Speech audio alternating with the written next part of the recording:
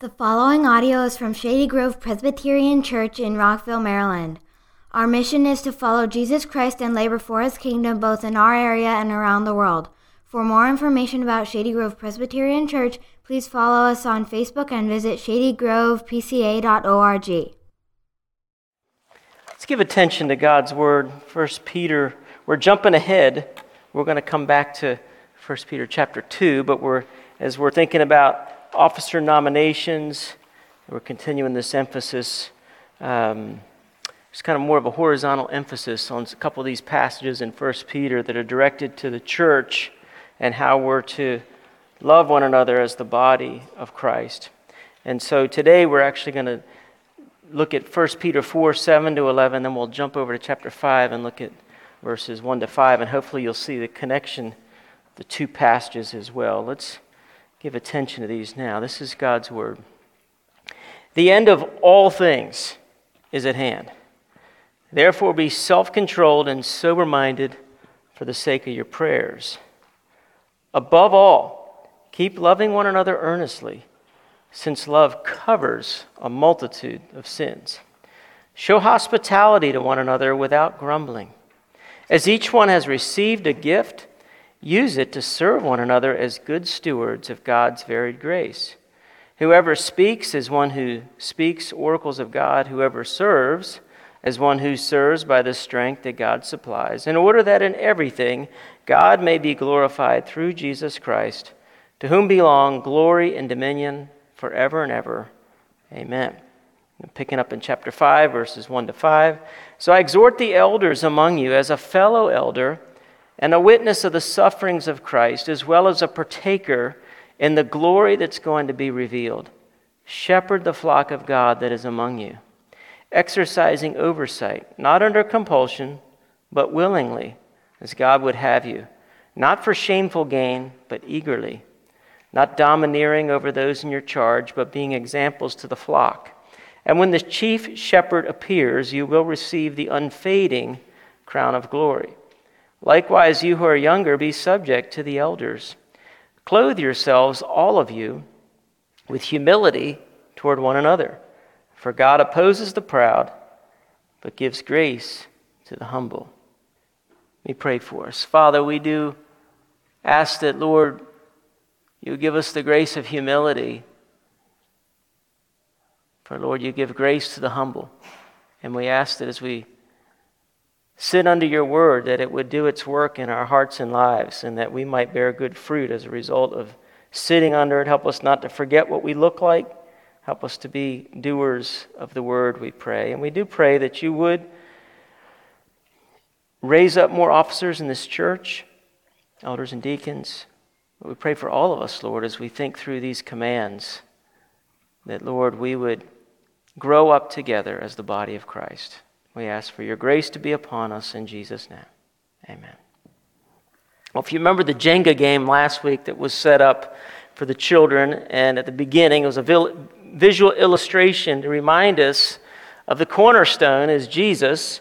You remember last week we talked about Jesus being the cornerstone and that we are living stones and we are being built up as a spiritual house, offering spiritual sacrifices to the Lord. That's 1 Peter 2, verses 4 to 6.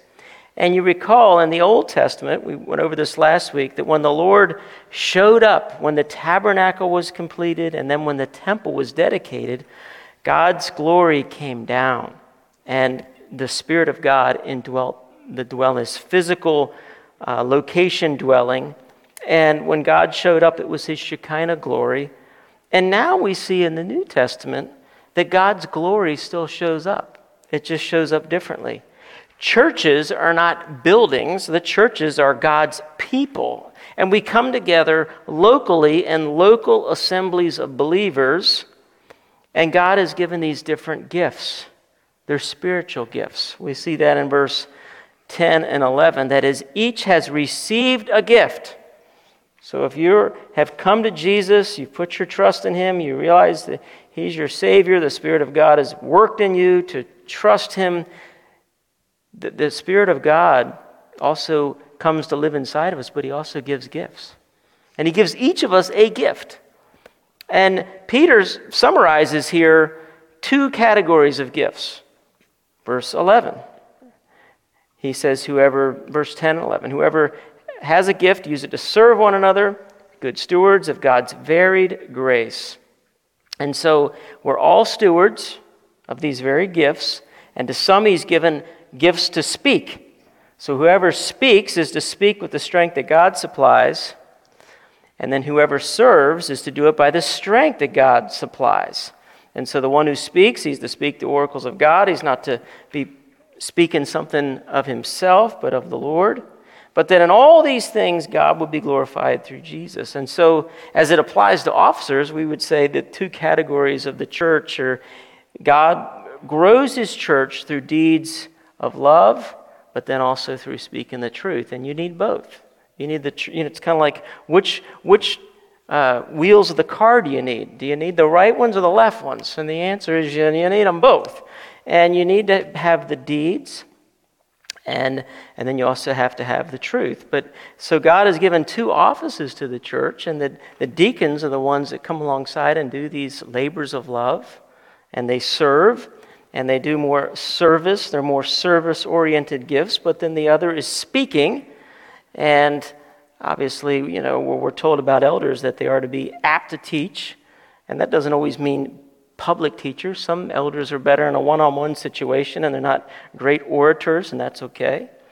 But as it applies to us as the church, he's not addressing elders here in these verses, it applies to all of us. Which category of gifts do you fit in? Are you more comfortable just serving, or do you enjoy speaking and giving an exhortation or teaching and preaching? Where does God gifted you? Well, that's what we kind of want to jump into this morning. I want you to see the connection between these two passages. And I think both passages have the end game in mind, meaning there are several references to the end. We're told that this passage here just begins with, the end of all things is at hand. And so then in chapter 5, you get these other references, that is, glory is going to be revealed, verse 1, and that we're going to be a partaker in the glory that's going to be revealed. And when the chief shepherd appears, he's going to reward. You will receive the unfading crown of glory. So he certainly has the end before us. And I want to refer to that kind of as the vertical relationship. And this idea of this vertical relationship is that God is going to come down. Jesus is going to come back. And he begins this text with saying, the end of all things is at hand. Now you remember, Jesus' public ministry began with, repent, for the kingdom of God is at hand. It's imminent. It's arrived. And it's the same word that's used here. So Peter is really convinced that it's right there. Matter of fact, James says it's so close that he says the judge is standing at the door. He's standing at the door. So don't grumble against one another, brothers, so you may not be judged, because the judge is standing at the door, James 5:9. This passage is quite similar and says we're to show hospitality without grumbling because the end is upon us. And so it's like you got to keep the end game before us. And so it begins with, Peter makes a big deal of the word all in his epistle. There are at least three alls in this passage, but notice how it just says the end of all things. It doesn't say end of a few things, end of some things, end of many things. The end of all things. All your plans, all your ambitions, all your dreams, everything. The end of all things. That's pretty sobering, isn't it? Therefore, be sober-minded. And that's another big theme in Peter. He tells us 3 times in this epistle to be sober. But the all is big. So the end of all things is at hand.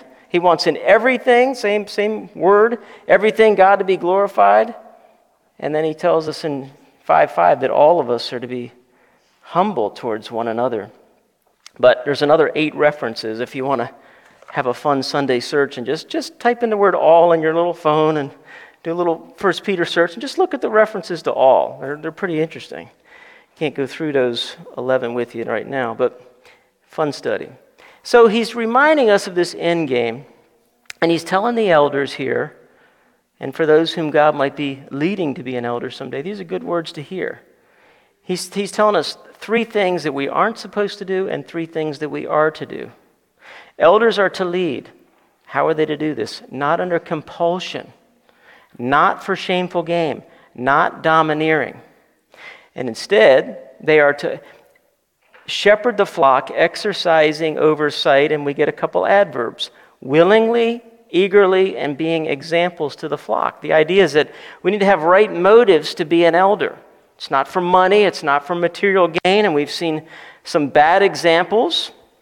I would just say to us, we live in a culture that, you see the bumper sticker that says question authority. Like, there's all of us that innately have a little bit in us that wants to question authority. And I would say to us, as we've seen some bad examples, we've seen people that have, leaders in the churches that have been for material gain. They've been out to make themselves wealthy.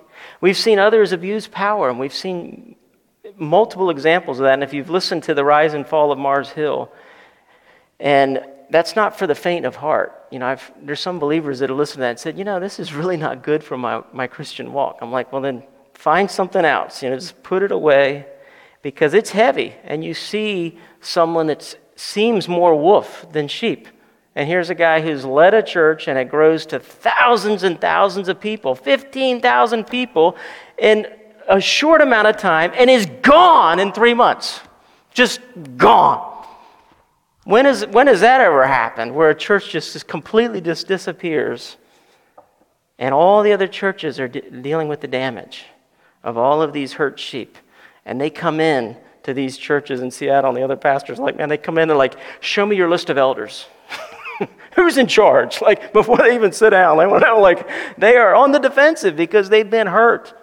They have seen someone that's been in it more for themselves, and they've seen the damage that's been done in a whole city that's been affected. Well, we need right motives. It's not for money. We need right manner. We're not to be domineering, but to be setting an example, following Jesus. Jesus gives us the example. And why are we to do this? Well, we're told Jesus suffered, but that his glory is coming. It's going to be revealed, chapter 5, verse 1, and that we're going to be partakers in it.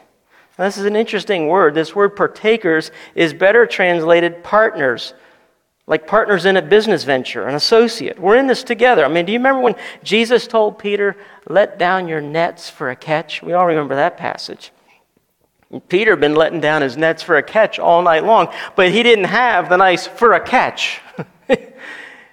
And so he's not real happy about this. And he says, Lord, Master, we've been fishing all night and we've caught nothing. But whatever, if you say so, we'll do it. Nevertheless, at your command, I'll do it. Basically, we want to show you that there really isn't any fish here. And what happened? They caught such a large number of fish that their nets were breaking. And then what happened? They signaled to their partners in the other boat to come and help them. And they came and filled both boats so that they began to sink, both boats. They signaled to their partners. Same word. You're partners in the suffering, and you're partners in the glory. And when Jesus is revealed, we're told to set your hope fully on the grace that's going to be brought to you at the revelation of Jesus Christ. You're going to be changed just as Jesus, as you see his glory, we too will be glorified. When the chief shepherd appears, you'll receive the unfading crown of glory as the promise he gives to elders. And why would that have been important? Well, they had Olympics like we do. They weren't every 4 years televised on TV for everybody, but they had these Olympic Games, and the crown, they didn't have a gold, silver, and a bronze. They'd have the crown, and it would be like something basically that you'd hang on your door around Christmas time called a wreath, and they'd put that around your neck, and it would be your crown. There you've been crowned with this thing, and it was basically these, basically like what do you call it? I don't even know what you call this stuff. That's alive. What do you call it? Shrubbery? What do you call it? Whatever that word is, okay? But how long does that last? How long does those little things that you cut and you make a wreath, how long is that going to last? A couple weeks, maybe? It doesn't last very long. If you put it up at Christmas and you have this, wreath that you make, it may last a few weeks and that's it. And so the idea is earthly titles are very short-lived. This is an unfading crown that will be given to you. And I think for us it's important to remember that because, we run after the crowns of this life and the crowns of suburbia, the suburban gods of comfort, isolation, safety, busyness, money, climbing the ladder. And what does that really give us? An easy life? Maybe. So the end game for Peter is he's reminding him, you're a church. And God is coming back. So keep everything before you as at the end of all things is at hand. He's coming. You're going to be partakers. He's going to reward. And so we need to be ready. And so that's the one connection is this vertical relationship. But then the other is all horizontal. And notice the one another verses. So if you go back to your text and you just kind of go through there, we're told we're to, above all, loving one another. Okay, love covers a multitude of sins. Then in the next verse, we're told to show hospitality to one another. Next verse, serve one another.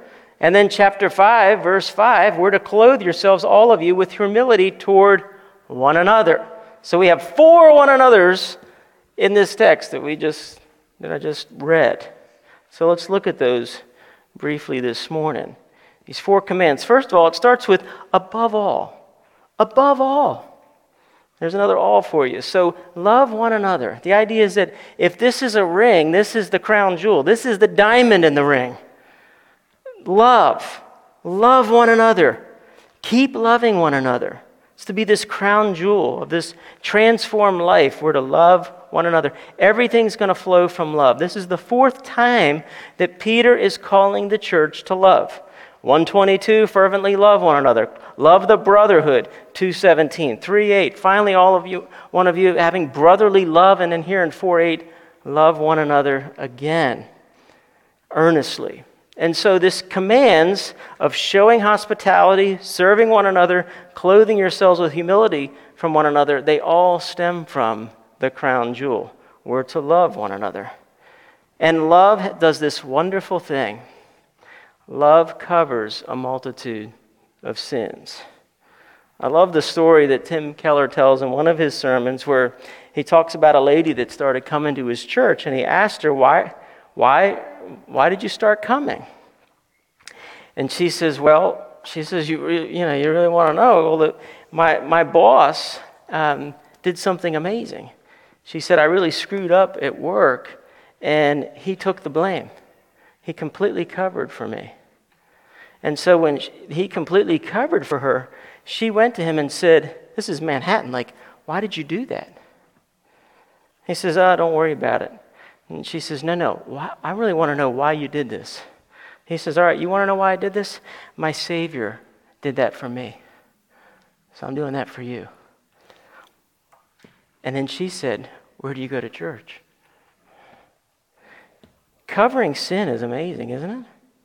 Has anybody ever covered something for you, hid it, protected you from the shame that would have fallen upon you? You see, we love one another. Love covers a multitude of sins. That woman came to Christ because of that boss and what he did. Love covers a multitude of sins, and we're to show hospitality to one another. And let me just say, if you were to ask me, when does Jesus shine on our church? When does Jesus smile upon our church? There are certain things I would say our church does really well. And last week was kind of like a rom-com movie, 2 weddings and a funeral.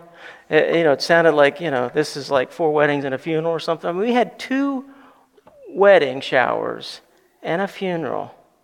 And this church and the love that was shown was it was amazing. And these ladies were so touched, these women. I mean, Sydney's not even grown up in this church. And the love that she was shown, they were speechless. They just said it was amazing. And my daughter, I mean, the packages and things that people passed on to her were just amazing. And I was watching, like, the ladies, and what they do is just really amazing. It's all organized, they all come together, and then with the reception that was done here, you see all the stuff that was people just brought food. It's beautiful. It is really something. I remember years ago we did a wedding at our church, and we did all the food for the reception, and people just brought it. And one of the neighbors of the bride's parents was there. She wasn't a believer, and she just came up to me and said, "You're the pastor of this church." She just said, "This is impressive. It's impressive." It does speak loudly that the church would show that kind of love. And I can tell you, it gets tiring, doesn't it? You know? And so I just want to encourage you all that what you did was beautiful in this last week. And you usually don't have 2 showers and a funeral that all kind of come at once. But we've got some other things that are coming, and we're going to continue to need to show hospitality to one another without grumbling. Isn't that interesting how it just says without grumbling? Because, it's funny. The women were putting on this wonderful shower here per Sydney, and the men are meeting over here, and, we're just like serving Panera bagels, that we bought, and I'm making the coffee, and there's a certain button when you make coffee that you pull it out, and you're supposed to let the water come up and then push it in, and once it's kind of reached through the grounds, and it makes a better cup of coffee. Well, I'm in there, and I forgot to push it in. So I made a nice pot of coffee, but nothing went into the pot.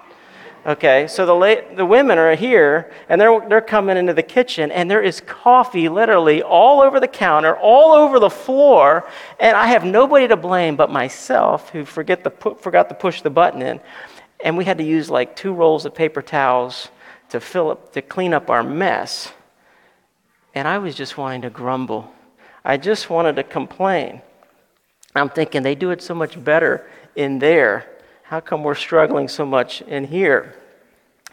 But it was more of just my embarrassment of not pushing that thing in. Let me just tell you, if you are making coffee in there on the new machines, don't even bother with that button. Just don't even worry about it. It's trouble, okay? Now, let me just remind you, this is what the church does, okay? You think about the book of Acts and what happens when people come to Jesus. Just listen for a minute. Lydia comes to Christ in Acts 16. What does she say? She says, she gets baptized, her household gets baptized, and she says, first words out of her mouth, "If you've judged me to be faithful to the Lord, come to my house and stay." She prevailed upon us. They went to her house. Next passage, Philippian jailer. He gets saved. He gets baptized. His whole family gets baptized. They brought them into his house and set food before them. So as soon as he becomes a believer, he cooks up a meal for Paul and Silas. Acts 2:42, it says, "They devoted themselves to the apostles' teaching and to fellowship, to the breaking of bread and to prayer." Believers were together. They had everything in common. They're selling their possessions and good. They gave to anyone who had need. And every day they continued together to meet in the temple courts. They broke bread in their homes, ate together with glad and sincere hearts. You got to love that word sincere. It just means literally in Latin, without the wax. Without the wax to cover up the cracks. Meaning just real lives, sincere hearts. Here it is. Here are the cracks and all. Praising God, enjoying the favor of all the people. The Lord added to the number daily those who were being saved. So they're breaking bread in homes. And we see that with Lydia, with the Philippian jailer. It's just the pattern of scriptures. And we're told we're not to be lacking in zeal in Romans 12, but keep your spiritual fervor, serve in the Lord, be joyful in hope, patient in affliction, faithful in prayer, share with God's people who are in need, and pursue hospitality. Pursue it. Pursue hospitality. We need to hear that. After COVID, after. I mean, it's more been avoid it, shun it, flee it, stay away from it, hunker down, lock your doors, don't let anybody in. We've got to protect ourselves. And so this is kind of jarring for us. Pursue hospitality. Pursue it. And so we're to pursue it without grumbling, because there's going to be a big pile of dishes. There's going to be stains that are going to appear, mysteriously appear on your carpet. Some may not come out. And I know we've probably put a few stains on your carpet from the elder deacon thing. I see you smiling down there. I am so sorry, because I'm sure that red cake, I think, did some damage. It happens. There'll be new scratches that'll appear on your wall. Your son's toy or daughter's toy might get broken. Sheets have to be washed if they stay the night. The house has to be all vacuumed and cleaned. And it's sometimes you just feel like, I'm too tired. And the young people may feel like, well, my house isn't big enough. Or I've got young children and we're too busy and we're too tired. And the older people think we're too tired too. Everybody, we're all tired. And so we're called to do this without grumbling. And this is part of what elders are to do. They're called to show hospitality, but we're all to do it. Rosario Butterfield, in her book, The Gospel Comes with the House Key, and I do almost feel like there could be a little twinge of, I hope she's not grumbling here, but she says, while others brag about how cheap they are when it comes to hospitality, she says, Ken and I budget for it. And she said, and it hurts. Practicing daily, ordinary Christian hospitality doubles our grocery budget, sometimes triples it. There are vacations we do not take, house projects that never get started, entertainment habits that never get an open door, new cars and gadgets that we don't even bother coveting. Our children will never be Olympic-level soccer stars, wear designer clothes, or have social calendars requiring a staff of drivers. Instead, my children build forts and catch frogs in the backyard, eat popsicles and trees, and bring neighborhood kids to dinner and devotions when the bell rings. I mention it like that just to give us perspective, like where are our priorities? Not everybody's going to be Rosario Butterfield, and that's okay. But I do think all of us need to be working. How do we show hospitality? I mean, all of us eat between 14 and 21 meals a week, right? Either 2 meals a day or 3 meals a day. How can we intentionally try to spend and eat meals with other people so that we're fellowshipping together, showing hospitality? This was such a crucial thing for the early church because they didn't have inns, they didn't have motels, they didn't have hotels. There was no Red Roof Inn or the Marriott or any of that kind of thing. And some of the places that did actually have an inn, sometimes those were seedy places. And so the Christians were to show hospitality. And what hospitality meant was taking these itinerant missionaries and pastors into your home and keeping them. And sometimes it could be for a few days. And so that's when you think about hospitality, what it meant in that context, that was pretty important commitment. And it was the way the gospel spread. Some were senders, some were goers. But the senders were taking in these missionaries. And then as you think about it in our context, I've been reading this book, Evangelism in Exile by Elliot Clark. It's an interesting book. And he says, we have this all-American proverb from the Field of Dreams, if you build it, they'll come. And he says it's characterized the Western approach to evangelism and church growth for some generations. We have a long history of promoting large crusades or tent revivals that draw a crowd for a gospel presentation. In fact, many Christians are explicitly taught or implicitly assume that inviting their neighbor to such an event amounts to evangelism. And he says, but what they're really doing is counting on the church to do the evangelizing. But what he's getting at, though, is that he says this is an attractional model of mission. And he's saying, as a result, our greatest aspirations, are basically around just getting them to come. But he's saying the attractional model is becoming less and less something that the world is interested in because they're not wanting to come. And so what he's saying is what we need to do is take the church to them. And the way you take the church to them is you invite them to your house and you have a meal with them. And we start inviting people to our tables rather than assuming if you build it, the big thing, that they're going to come. And I'll just share with you a story. I shared with a story about Josiah Henson a few weeks ago. And, Josiah Henson is the name of the new highway where they've changed the parkway. The Montrose Parkway has been changed, and the name is going to be Josiah Henson, who was a slave from 200 years ago in this area, was in Rockville, got saved around the Bethesda area, and later he escaped. And he was down in Kentucky, and he escapes, and he's making his way with his young family. He's got a 2-year-old and a 3-year-old that he's actually carrying on his back with this sack that his wife had made. And he talks about hospitality in this little snippet that I'll read to you. He says, this is him escaping. He says, for a fourth night we pressed steadily on, keeping to the road during the night, hiding whenever a chance vehicle or horseman was heard, and during the day, burying ourselves in the woods. Our provisions were rapidly giving out. 2 days before reaching Cincinnati, they were utterly exhausted. All night long, the children cried with hunger. My poor wife loaded me with reproaches for bringing them into such misery.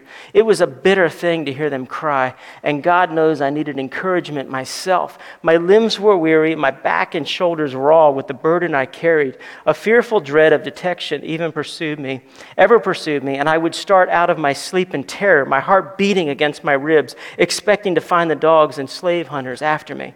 Had I been alone, I would have borne starvation, even to exhaustion, before I would have ventured in sight of a house in quest for food. But now something must be done. It was necessary to run the risk of exposure by daylight upon the road. The only way to proceed was to adopt a bold course. Accordingly, I left our hiding place, took to the road, and turned toward the south to lure any suspicion that might be aroused were I to be seen going the other way.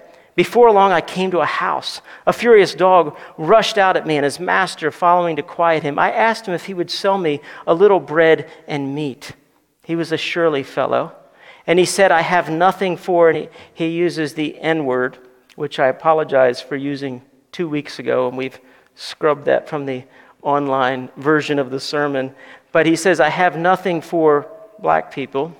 And he said, at the next, I succeeded no better at first. The man of the house met me in the same style, but his wife, hearing our conversation, said to her husband, how can you treat any human being so? If a dog was hungry, I would give him something to eat. She then added, we have children, and who knows, but they may need some help someday from the help of a friend. The man laughed and told her that if she should care for black people, he wouldn't. She asked me to come in, loaded a plate with venison and bread, and when I laid it into my handkerchief and put $0.25 on the table, she quietly took it up and put it back into my handkerchief with an additional quality of venison. I felt the hot tears roll down my cheeks as she said, God bless you. And I hurried away to bless my starving wife and little ones. You see, Jesus said I was hungry, and you gave me food. And I was thirsty, and you gave me drink. And I was a stranger, and you welcomed me. I was naked, and you clothed me. I was sick, and you visited me. I was in prison, and you came to me. And the righteous will answer him, Lord, when did we see you hungry and feed you, or thirsty and give you drink? And when did you see a stranger and welcome you, or naked and clothe you? And when did we see you sick or in prison and visit you?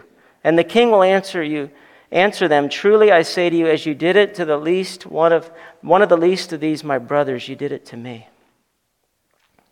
Edith Schaefer, she's now with the Lord. This is Francis Schaeffer's wife. This is in the 70s. She wrote this book called The Hidden Art of Homemaking.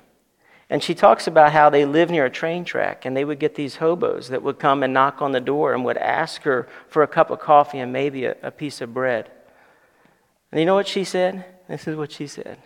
I would butter the bread, cut a lovely big tomato in even slices and pepper them, place them on the bread, then decide to add bacon. I would sizzle one slice to fold over the tomato and add 2 leaves of lettuce. For a second sandwich, I'd prepare him my own favorite, walnut halves stuck into the butter, salted on one slice, and then the second slice of buttered bread placed on top. A diagonal cut through the first sandwich showed red tomato and green lettuce attractively displayed in the slash.